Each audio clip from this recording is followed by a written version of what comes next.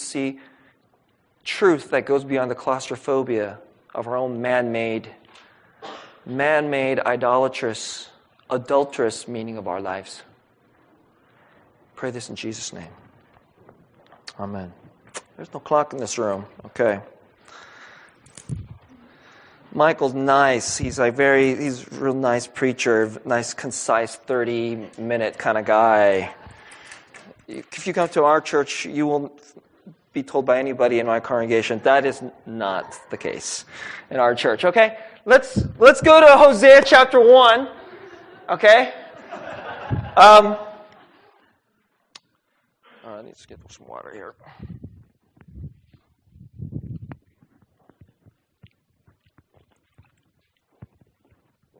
Now, Hosea is a prophet in the latter portion of what they call the 8th century. If you go to a seminary, that's how they talk. They go 8th century.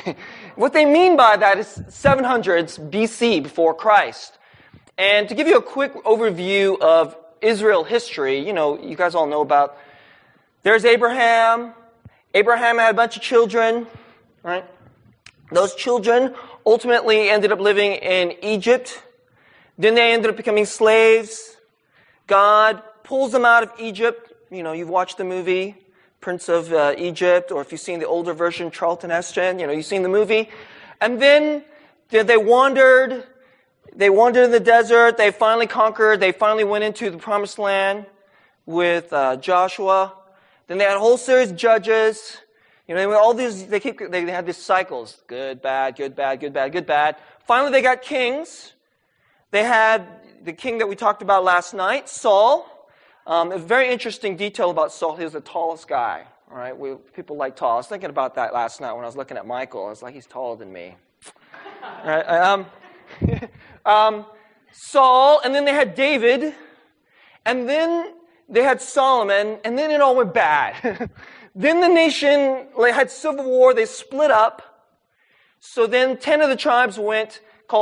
They called them Israel, and 2 of the tribes they called them Judah. And they both had 2 separate kings. And as history went along, when you suddenly get to 700s, things are looking really good. Up here in the northern kingdom, Israel, and he's a preacher more for the northern kingdom, although he does preach to both, right? In Israel, the 10 tribes of Israel, they go through a period of, they keep flipping through all these kings. Lots of political instability, but great prosperities. In the 700s, or at least it's in the 700s, and I know these scholars are weird, but it counts down. You could go from like 750 to 749 to 748 because it's BC, right? But in the 700s, as it counts down, there's great prosperity, and everybody thinks things are peachy keen until 722. When a great empire called Assyria decides to come in and just snuff them out. And it was bad. It's really bad it was horrible for them. And this is the period that Hosea preaches in. And right at the beginning of the book, God tells him to do something which is just crazy. It is crazy. And it is important that he does this because it isn't just the words that come out of his mouth that's going to be important for what God wants to tell his people. It's his very life. It's all of his life. And it's quite terrible, actually. And let's get into it now. So let's go to Hosea chapter 1, and we'll go with, first verses, all the historical stuff. But let's go to verse 2. You there? This is the word of God. When the Lord, whenever you see those capital L-O-R-D, that's the name, when Yahweh first spoke through Hosea, the Lord said to Hosea, go take to yourself a wife of whoredom. That's pleasant, isn't it? Take to yourself a wife of whoredom and have children of whoredom. For the land commits great whoredom by forsaking Yahweh. So he went and took Gomer, that's the name of his wife, the daughter of Diblaim, and she conceived and bore him a son. Now let me just stop there. She conceived and bore him a son. It's an important detail. That means that's his kid. Right? And the Lord said to him, call his name Jezreel.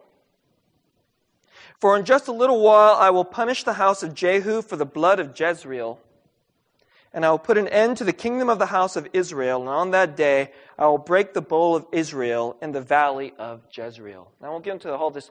There was bloody war a while back, and the Lord picked a guy named Jehu to get rid of an even worse king, Ahab, and literally he slaughtered all kinds of people. But then he went a little crazy and slaughtered people he wasn't supposed to slaughter, and God was displeased for him and decided things are not going to end well with this. And that's what he's talking about here. Scholars like to point out that he's supposed to name his first son Jezreel, and because Jezreel sounds like Israel. But that's his son. Verse 6, here's Gomer. So she conceived again and bore a daughter. Right? Now notice it didn't say that she bore him a daughter. It says that she bore a daughter. All right? And the Lord said to him, call her name. The Hebrew is Lo Ruhamah, right? Which means, it's a terrible name. No mercy. That's your name. Hey, what's your name? John? What's your name? No mercy. No mercy, that's my name. What? That's what my dad, who's not really my dad. It's my dad, who's not really my dad, named me. Right? Call her name No Mercy, for I will no more have mercy on the house of Israel to forgive them at all. Isn't that horrible? But I'll have mercy on the house of Judah, and I will save them by the Lord their God. Judah lasted longer. So there was mercy. 722, Assyrians crush Israel. Judah gets mercy for about 140 more years. So in 586, they get crushed by Babylon, and it was even worse. Women are like eating their children. It was horrible. Horrible. Okay? So they got mercy but for a little while. But here is the story, all right? I will not save them by bow or by sword or by war or by horses or by horsemen. He's talking about Judah. Verse 8. When Gomer had weaned, no mercy, so the kid just got a little bigger, she conceived and bore a son. Whose daddy is this? Don't know. It's not Hosea. Did not bear Hosea a son, bear him a son. She bore him a son. And Yahweh said, call his name, not my people. And all throughout the Old Testament, God would call forth and call them Ami, which is my people. This is horrible here, is to say, not my people. Imagine if I had a couple of kids. One wasn't my kid. Now I'd say, Hudson, you're my kid. Laura, you're my kid. And then there's another one. I'd go, you, here's your name. You ain't my kid. Not Susan's kid. Right? That's the name. That is the name. Not my people. It's horrible. For you are not my people, and I am not your God. Let's go to chapter 2. I'm going to read this, and I'll stop and make some comments about it. And this is what Hosea is told to say to the people from God. Now, I want you to just think a little bit about this. And I'm going to just tell you a little bit. This is what God is saying to His people. But what is God? God is saying, this is what the description is. But understand who Hosea is. Hosea is a man who's married to a cheating wife. Adulteress. Who is like a whore. That's the way she's described. And he knew she was going to be like this when he married her. Isn't that crazy? And his whole life is tremendously painful. He has 3 children. 2 of them aren't his. 2 of them are named terrible, horrible names. Actually, all 3 of them are named bad names. But the 2 that aren't his are awful names. And you can only imagine that they probably don't love him very well. It's like, you gave me this name, Dad. And so the meaning of everything he says here is not just that he says something that God told him to say. I mean, he feels this thing. He feels every pain, every shame, humiliation, horror, hatred, bitterness, anger, resentment, all of it. It's all in there. I just want you to see this, all right? Chapter 2, it's very painful. Most of it's very painful. But this is what God says. Right? Let's go verse 1. Say to your brothers, you are my people, and to your sisters, you have received mercy. It's just like the opposite of what he's supposed to name his kid. Verse 2. Plead with your mother. It's interesting. It's all these family imagery. Plead. Now, who's he talking about? For she is not my wife, and I am not her husband. Who's the mother? That's Israel. The people, the nation, is his mother. She is not my wife, and I am not her husband. She put away her whoring from her face, and her adultery from between her breasts. The Bible's a graphic book. This is it's good that the kids kind of laugh. This is like PG-13, all right? It's a PG-13. There's a lot of PG-13 and rated R stuff in the Bible. So if anyone ever tells you the Bible's boring, they're ignorant, okay? Really, they're truly ignorant. Verse 3, this is God talking now. Put away her whoring and her adultery, lest, that's an old word, unless I strip her naked and make her as in the day she was born.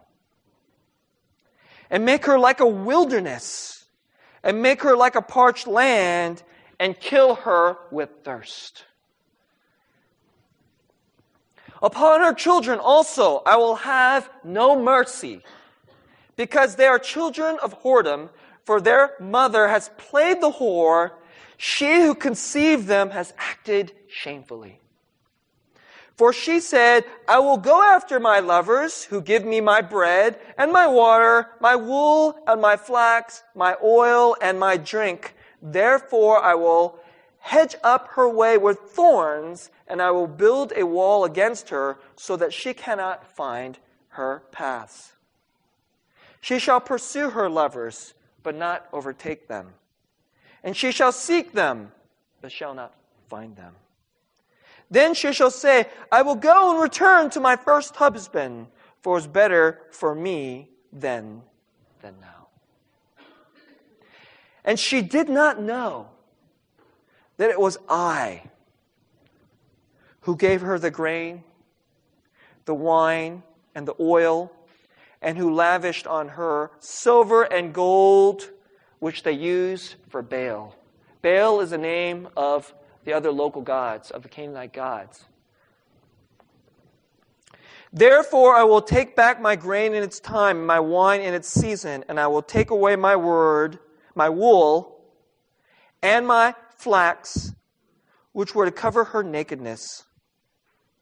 Now I will uncover her lewdness in the sight of her lovers, and no one shall rescue her out of my hand.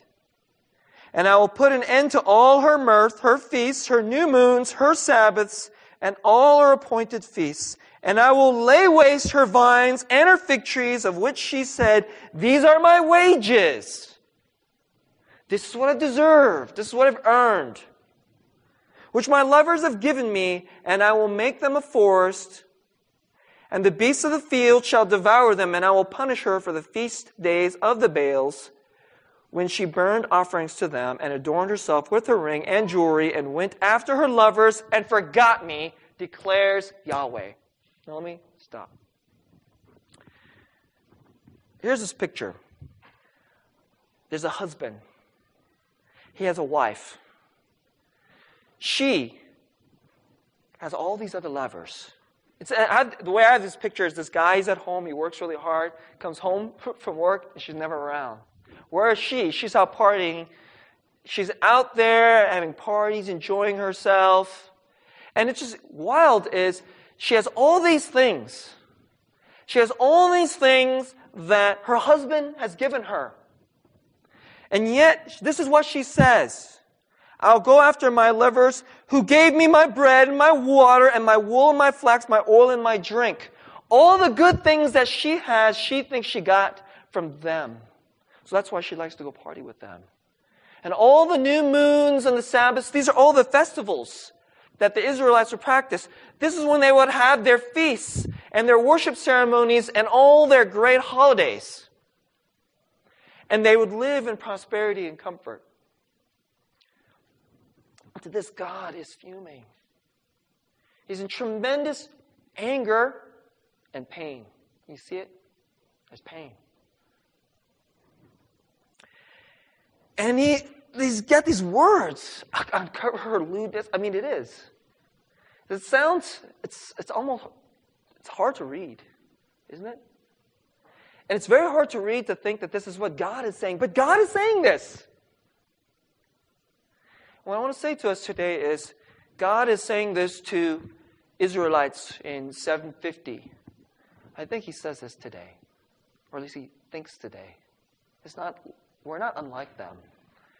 You know, I don't know if you guys know this, but any of you been watching the stock market this last couple weeks? You know why it's going really bad? Because our country is so badly in debt that the whole world thinks the dollar is not worth trusting and the U.S. Treasury is not worth trusting.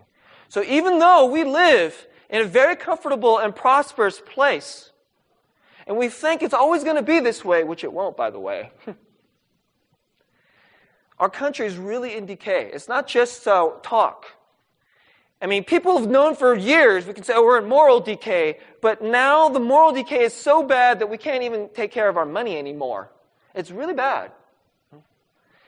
It's a very similar time as back then. And today, we do the exact same thing. We, with our lips, Jesus, I believe in God, I believe in the Bible, church, Jesus, all that good stuff. But then, the whole course of the way we tend to live our lives is we want wool or flax or oil or silver or gold. Something in our lives. This thing, if I have this thing, I will be prosperous. If I have this thing, my life will be good.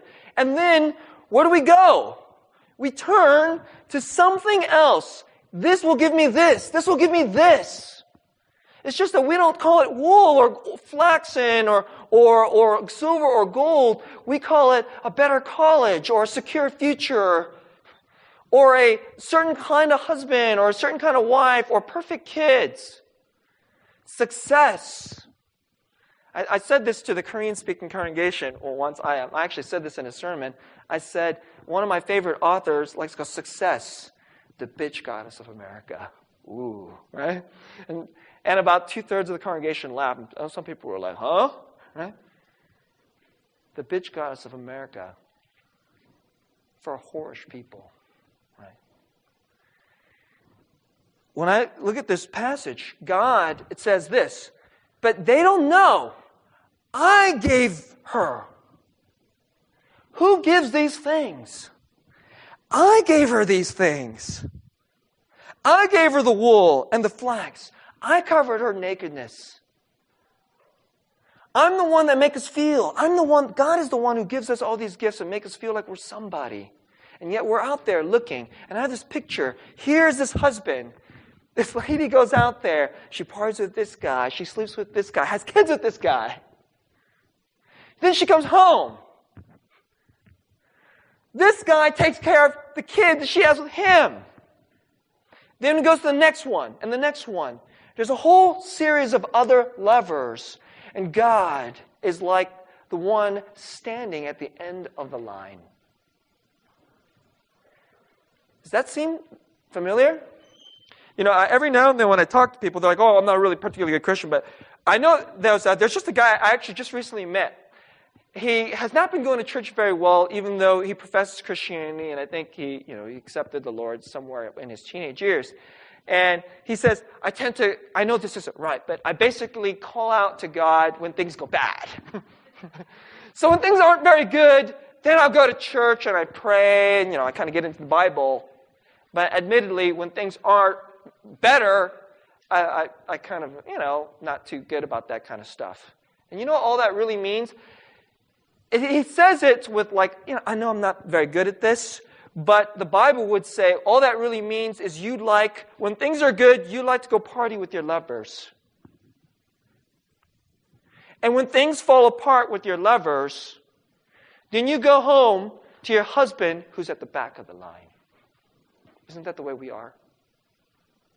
I'm like that. I wish I wasn't like that. I have been like that. I'm becoming less like that. The Lord is gospeling me better. I'm becoming less like that. But I've definitely been like that. Let me finish reading the rest of the chapter, and then let me get into the next portion of my message. Verse 14, this is the good part. So God says all this horrible stuff. He describes his wife, his whorish wife. But then, therefore, behold, I will allure her. Not I will harangue her. I will cuss her out. I will allure her. And bring her into the wilderness and speak tenderly to her. It's interesting. He does all this good stuff, and we don't hear it. Sometimes we need to go into a bad portion of our life before we can finally hear God. C.S. Lewis likes to say, God whispers to us in our pleasures, but he shouts to us in our pain. It's like death. But here we go. I will allure her and bring her into the wilderness and speak tenderly to her. And there I will give her her vineyards and make the valley of Achor. Achor means trouble.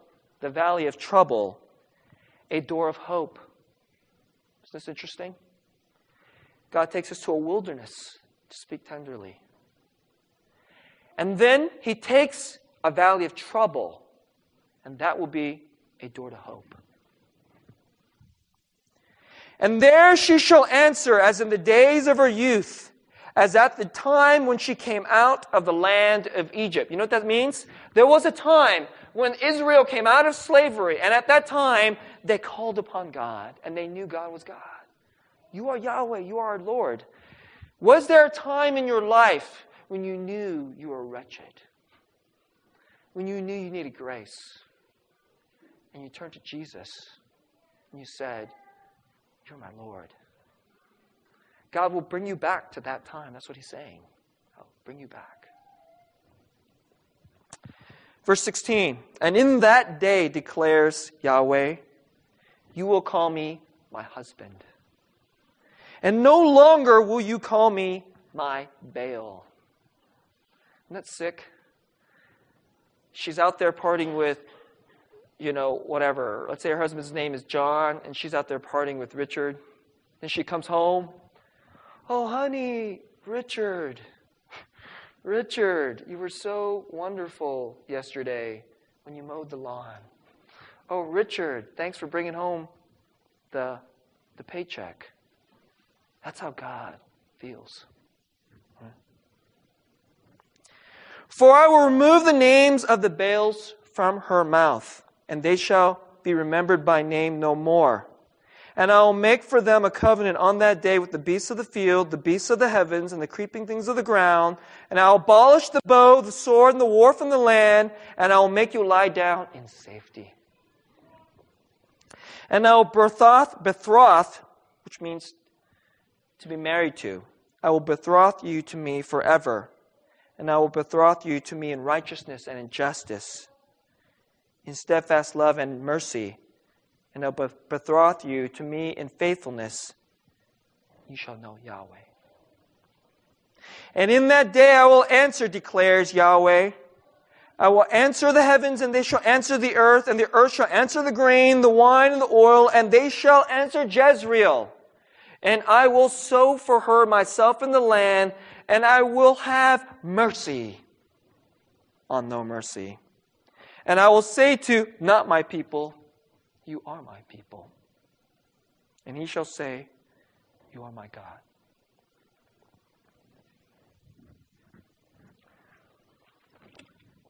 I was thinking different ways we could illustrate this. I have two illustrations to just kind of feel this. Any of you here seen the movie 50 First Dates? Raise your hand. Come on, let's have some participation. Who has seen the Adam Sandler, Drew Barrymore 50 First Dates? Good. All right. Sometimes I'm never sure. Sometimes I feel like I'm a little bit of a fogey. And then when I talk to like these 15 or 16 or 22-year-olds and you know, like Ronald Reagan is like a historical figure to them, I go, I remember years ago when there was a guy who had just graduated from our youth group, and he was watching, I think he was watching Raiders of the Lost Ark with a bunch of folks from the English ministry, and he goes, yeah, this movie's old, but it's still good. And I'm like, and I'm looking at this kid going, Raiders of the Lost Ark is only one of the greatest movies of all time, dumb kid. All right? So I'm never quite sure. 50 First Dates, I'm a little bit of a movie critic. 50 First Dates is better than THC. THC is my little mnemonic, typical Hollywood crap. All right? 50 First Dates is, in my opinion, if not the best Adam Sandler movie, one of the best Adam Sandler movies. One of the top 2 or 3 or whatever, right? And some of you may, whatever, some people has mixed reviews. I'll tell you why I like it. Now, for those 2 or 3 of you really square people who never watched this movie, and that's pretty bad, because I'm a really square guy, and I've seen this movie, and I like it, right? Let me just recap the plot slightly. There's a guy named Henry, that's played by Adam Sandler. Okay, this is in Hawaii. He works at like a Marine World. What's the name of the place? Discovery Kingdom. Any of you guys gone up there? At Vallejo, SeaWorld kind of place. Actually, I found out from the Wikipedia notes that they actually filmed sequences from Discovery Kingdom in Vallejo. Okay, all right. So this guy that's what he does. He's one of these marine veterinarian things, and he takes care of whales and walruses and so forth, right? He apparently is good with the ladies. He meets a nice, cute woman, played by Drew Barrymore. Her name is Lucy. Meets her at this cafe. They hit it off. They have this really great day together. The very next day, he sees her again, and she flips out on him. And he's like, what the heck? She doesn't remember him at all. And then, the owner of the cafe, who's a family friend, pulls him aside and tells him the story. Lucy, a year ago, was in this terrible car accident, like she swerved off, didn't hit some cow or something like this, and now her brain is damaged. And she cannot remember anything. So she can live her whole day. She thinks the day that she's living is like this one particular day, which is her dad's birthday. At the end of the day, of course, she gathers all the memories of the day, but her short-term memory is shot. I mean, her long-term memory from before this day is intact, but her short-term memory no longer works to keep producing new memories. So this whole day can be wonderful. After it's over, she doesn't remember anything from before. So this guy goes, this guy Henry, he's good with the ladies. So he's like, I could win her. And so he keeps at this. Every single day, he has to woo her again. And woo her again. And woo her again. And one day, he hopes that with all this wooing, she'll remember him. She's like, oh, I remember you, Henry. And, happily ever after, right? Now, I suffer from a little malady that I call narrative curiosity. And am one of these guys that I'll watch a movie, and about 20 minutes later, I'm like, oh, it's THC. It sucks. Right? And I know this movie's going to stink. But I will still watch the next hour and 10 minutes. Because I just got to know. I just got to know what the heck happens. I mean, it has to be tremendously bad for me to stop the DVD or the DVR or whatever, and I don't find out. Okay, but this movie was good. I was watching this, and for the whole, 30, there's actually very good chemistry between Drew Barrymore and Adam Sandler. And so when you see it, you're like, wow, you want them to end up together, right? And so you're like, so that's kind of entertaining. There's some gross out humor, and I admit I like gross out humor, all right? And this movie trickles along, and all the time thinking, it's gonna suck. I just know it. She's just gonna wake up one day, and it's gonna be like, "Duh!" And she's gonna remember him, happily ever after, and then I'm gonna want to throw something at the TV and burn that DVD, right? But what happens is cool, because she doesn't remember, and she comes to realize that she is really essentially destroying and hanging up his life. So she's been writing these notes in a diary to try to remember him, and she decides to destroy everything. She realizes that she's holding back her dad and her brother, who throws these little birthday parties for all the time. And then she goes off and checks herself into essentially this, high-level, super, medical ward where they take care of people with these weird ailments. And so Henry is crushed. He's all blown away, and he's going to go off on this great Arctic expedition, and where he's going to study walruses. He's going to learn about the life cycle of the walrus. Who does this stuff? Some people actually do this kind of stuff, but he does, right? And then while he's on there, he's all bitter, he's all unhappy, because he's lost the love of his life. He's wooed this woman so many times, and he's won her every time. Isn't that crazy? Right? And he's convinced her more and more and more. He kissed her. For her, it's her first time, every time. But he keeps thinking, it's like, and he even asked her to marry her. And can you imagine this? You don't know this guy. You only can trust what he tells you, but when you trust your father and your brother, and everyone says, he's a great guy. All your family keeps telling you he has really loved you. And one day, he even proposes to her, and she says, yes. And then all that goes bad. She goes into into her medical ward thing. But while Henry, he gets this, he's listening to this Beach Boys song. Anybody listen to the Beach Boys here? Let's see, the Beach Boys are good. Come on. All right, that's old. That's pretty old, all right? And he realizes maybe that her dad gave her this Beach Boys CD, and maybe the dad wants me to know that she somehow remembers. So he gets all excited. So here we go. This is the scene. He runs into the medical ward, and this is where the movie could be completely cheeseball and suck, right? And instead, he comes up to her. Do you remember me? And she goes, no. And I was like, oh, yeah, but.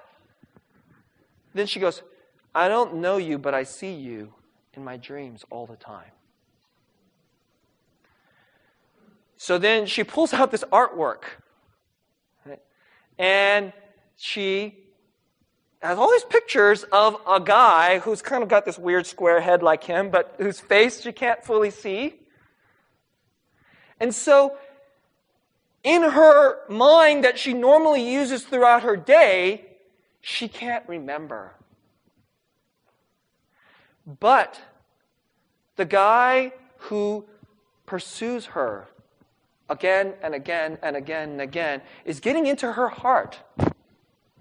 Is getting into her heart. And whether she likes it or not, whether she tries to or not, his presence and his memory of what he has done for her is starting to get into her heart. And it starts to come out.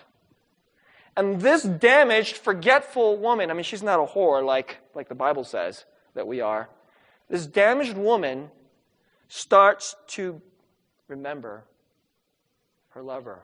And the movie ends, he finds a way. Every day she wakes up with this, the movie ends. I think the ending is incredible, right? She wakes up in the morning, she has to pop in this videotape, and she's shocked that she's on a boat in the Arctic, and she has a daughter. Right? And now look, we're all Lucy. You're all Lucy. God has to allure you. So that's what it says, verse 14. And He has to woo us again and again and again. And do you know the way He has to woo you sometimes, because you're so dang dense, is He has to make it hurt. And when it hurts, then you will stop thinking the party will be over, and you'll stop thinking the insanity of your mind will, like the insanity of all these other levers, the success thing will do it, and then I will be it. If I just get the right husband, then I will just be it. And if I can just live in the big house, or if I can get into the right school, all that stupid stuff that's constantly like a CD on repeat, click, click, click, click, click, all the time, that thing can shut down for a little while when the Lord lures us into the wilderness, and then He speaks to us. All right, let me tell you one more story to close out this message.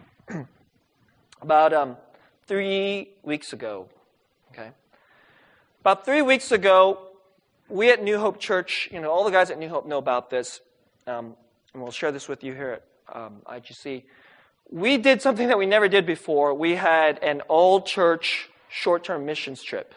So this was people from the Korean-speaking side, the English-speaking side, the youth group, and the children's ministry. We formed like a 50-person short-term missions team. It was crazy, right? They ranged from like age, 12, 10, age 10 through 83. It's incredible. It's like 4 generations on this missions team. And we went to a town called Bishop, California. And in Bishop, there is a Paiute Indian reservation right next to the town. Now, Bishop is on the other side of the Sierra Nevada. You got to cross through Yosemite to get there. Bishop is a prosperous place. It's a nice place. You see houses and people have their big boats and stuff in there. And it's really weird. You can see that it's a very nice and comfortable place. And then there's this 2-mile tract of land where it's basically kind of crappy. That's the reservation. And right next to the reservation is a church called Valley Presbyterian Church, and we were working with them. There's more of us on our short-term mission team than there are members of the church. And we did things like VBS and Praise Night. And after the second night of worship, which was geared more toward the youth, we had this powerful night of worship. And there were people there. And one of the ladies there, I'm going to call her Maggie. Maggie she was sitting around. Lots of other people had left. She had been praying in response to the worship. And then she wanted to talk, like Christine was talking to her, and then Christine goes, "Hey, Pastor, she wants to talk to you." I said, "Sure." So I sat down, talked to Maggie, and Maggie told me a little bit about her life story. I'll tell you a little about her story. And it goes like this. She's in her early 30s. She's about 33. I think she's 33. A year ago, before that, she had a stroke. Can you imagine that? This lady had a stroke. Now, actually, let me back up a little bit. She is one of 5 children. She has one brother who is her full brother. In other words, they got the same daddy. Okay? Then she has 3 other brothers and sisters because they're from different daddies. And when she was 13 years old, her mom died. And what they did was the states, she didn't, her dad had split. I don't know what's with her daddy. Her mom died, and the kids got all split up. She got sent to another reservation, essentially a kind of ward of the state or the ward of the reservation. So she was even taken away from the from Bishop to go end up at another reservation, about 100 miles, 200 miles away. Her full brother went to go be with grandparents, and then the other three elsewhere. So she lost her family. She lost everything at the age of 13. How did she spend her teenage years? Partying. At the age of 16, she had her first kid. Of course, she didn't marry the guy. Then I think a couple years later, she had another kid. Then she had another kid. She had 3 kids. She had 3 kids. She was an alcoholic. She did drugs and alcohol. But I think she was especially into alcohol. Now, then she told me this part. She goes, well, I was drinking so much that they took my kids away from me. My boyfriend, who of course hates me now, and I can't stand him, he got custody of the kids. Now, I don't know if you know anything about the way the legal system works. The wife, the mom, rarely loses the kids. If dad wants the kids, mom wants the kids, the court system typically goes, dudes are not good at taking care of kids. Give it to the mom. That's like empirical fact. I don't know if you know that, by the way. Right? And so courts are not crazy. They go, moms are better at this. So you have to be a wretched mom. The courts have to say, you're such a bad mom. We're going to give it to the guy. She lost her kids. She left that reservation where she met her boyfriend, and then she came back to Bishop in her early 20s. Her whole time, she is longing for her kids. And so she spent her 20s partying and drinking to drown out her sorrow and her bitterness and her self-hatred. She did this all throughout her 20s. It's funny, she said, but even during that whole time, I knew the Lord was with me. Isn't that interesting? I knew the Lord was with me. Isn't that weird? You would think if a person said, you're deluded, the Lord's not with you. The Lord is not in the house. Look at your life. I actually believe her. I think somewhere in her teenage years or when she was younger, she turned to Jesus. Right? She turned to the Lord. She said, all those years, and the Lord was with me. She's such a drunkard, she had a stroke at the age of 32. While she was in a stroke, she went into a coma. She said she was in a coma for a while, and she said she could actually remember she goes, I'm not sure if I'm awake or just a dream, but I remember what it was like. And she goes, I remember while I was in this coma, it felt like this must be what it's like to be dead. She's like, this is bad. I want to be alive. And then when she awoke, it was like life was new. She goes, I remember what it was like to be dead. I want to be alive. She cut out the drinking. She just cut out the drinking. And she came back to church. And she worships at Valley Church. She's one of the members of Valley Church now. And she's still got lots of pain. She got herself into housing, and you can't be a drunk and be in this housing. If you public drunkenness, they'll kick you out of this housing, right? She's got this, and she wants to get her life together so that she can go back and get her kids, or at least be a real mom again. That's her longing. And we were talking about this. Now, why am I telling you this? 2 things. One is, I don't want you to look down upon Maggie. I think if you meet someone like this and your first reaction is, this person is so inferior, or how pitiful, because you feel like you can do something for them. Right? In some sense, it's very condescending. And it doesn't mean you can't do anything for them, but it's condescending. There's a lot of class snobbery in our culture. That's part of it. Right? But, most of the time, that's how I would react. So pitiful. Or sometimes we're like, nasty. You just drank yourself to what? But when she said, I drank so that I could forget and get away from my problems. You know, I said, I know what you're talking about. I know what you're talking about. Except I use a little bit more. Respectable drugs. I use a Haagen-Dazs. I use ESPN. Right? I have this little hobby called fantasy baseball. Most of the time, I practice fantasy baseball with perfect freedom and enjoyment of baseball. But sometimes, when I'm feeling down, it's an escape. And it's my source of comfort.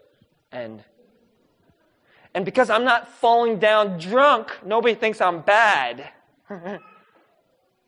I know what she's talking about. You do too. Don't you know it? She is literally like Gomer. But we're all like Maggie. We're all like Lucy. And the Lord put her into a wilderness. It was a stroke. Isn't that crazy? She walks with a cane. She's 33 years old and she walks with a cane like this. And yet she is joyful.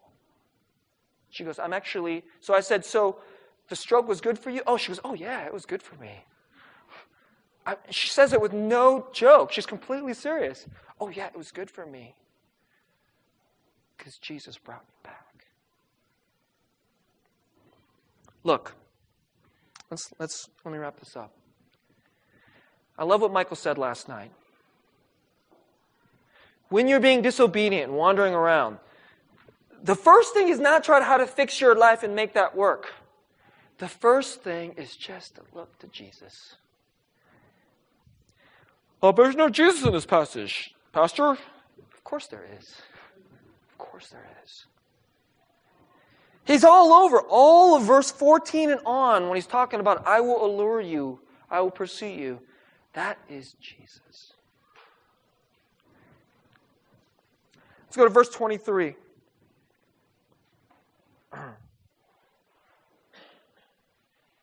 I will sow her for myself in the land, and I'll have mercy on no mercy. And I will say to not my people, you are my people. You know how this happens? These are illegitimate kids. These are my kids. You are like not my kids.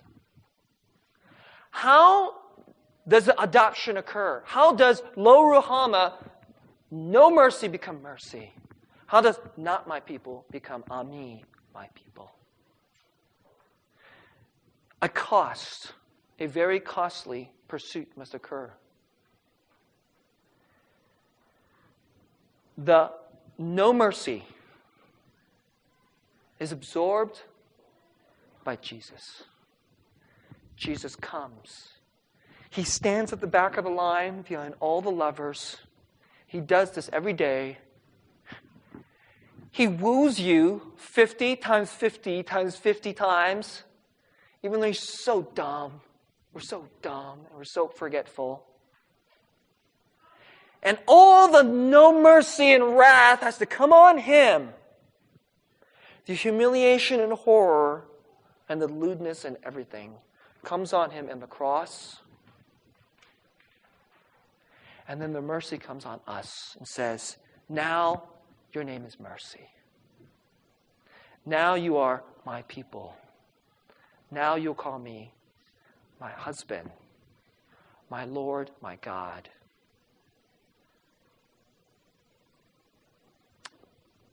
Monday, when this is like a memory, please don't think about all the stuff you have to do to be a better Christian or just to be a better person. Just get quiet for a little bit. Just get quiet. We've been talking about quiet times in our church too. Just get quiet for a little bit. And just say, Jesus, I need you. I turn to you. I turn to you. Help me remember you. Put you in me. I need you. Let's pray.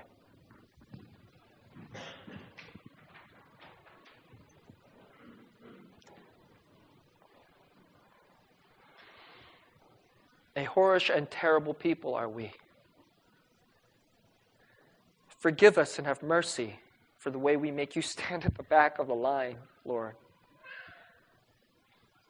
And we call out to you and ask for prayer requests. Jesus, will you give me success? But really, we're just calling out success.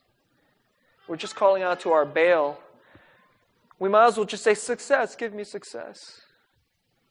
Manhood, make me a man. Womanhood, make me pretty. And we go to the Bible that we think is going to save us. Our success books and our grades. And we don't go to the real Bible, the real gospel, the videotape that we need to have come before us, the gospel, which is from you, the pursuing husband, Jesus. Better than Henry. And we are worse than Lucy. Jesus, pursue us. We're so bad. We're so whorish.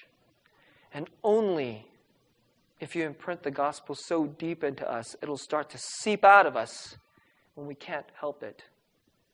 Can we truly be yours? We thank you, Lord, for the cross.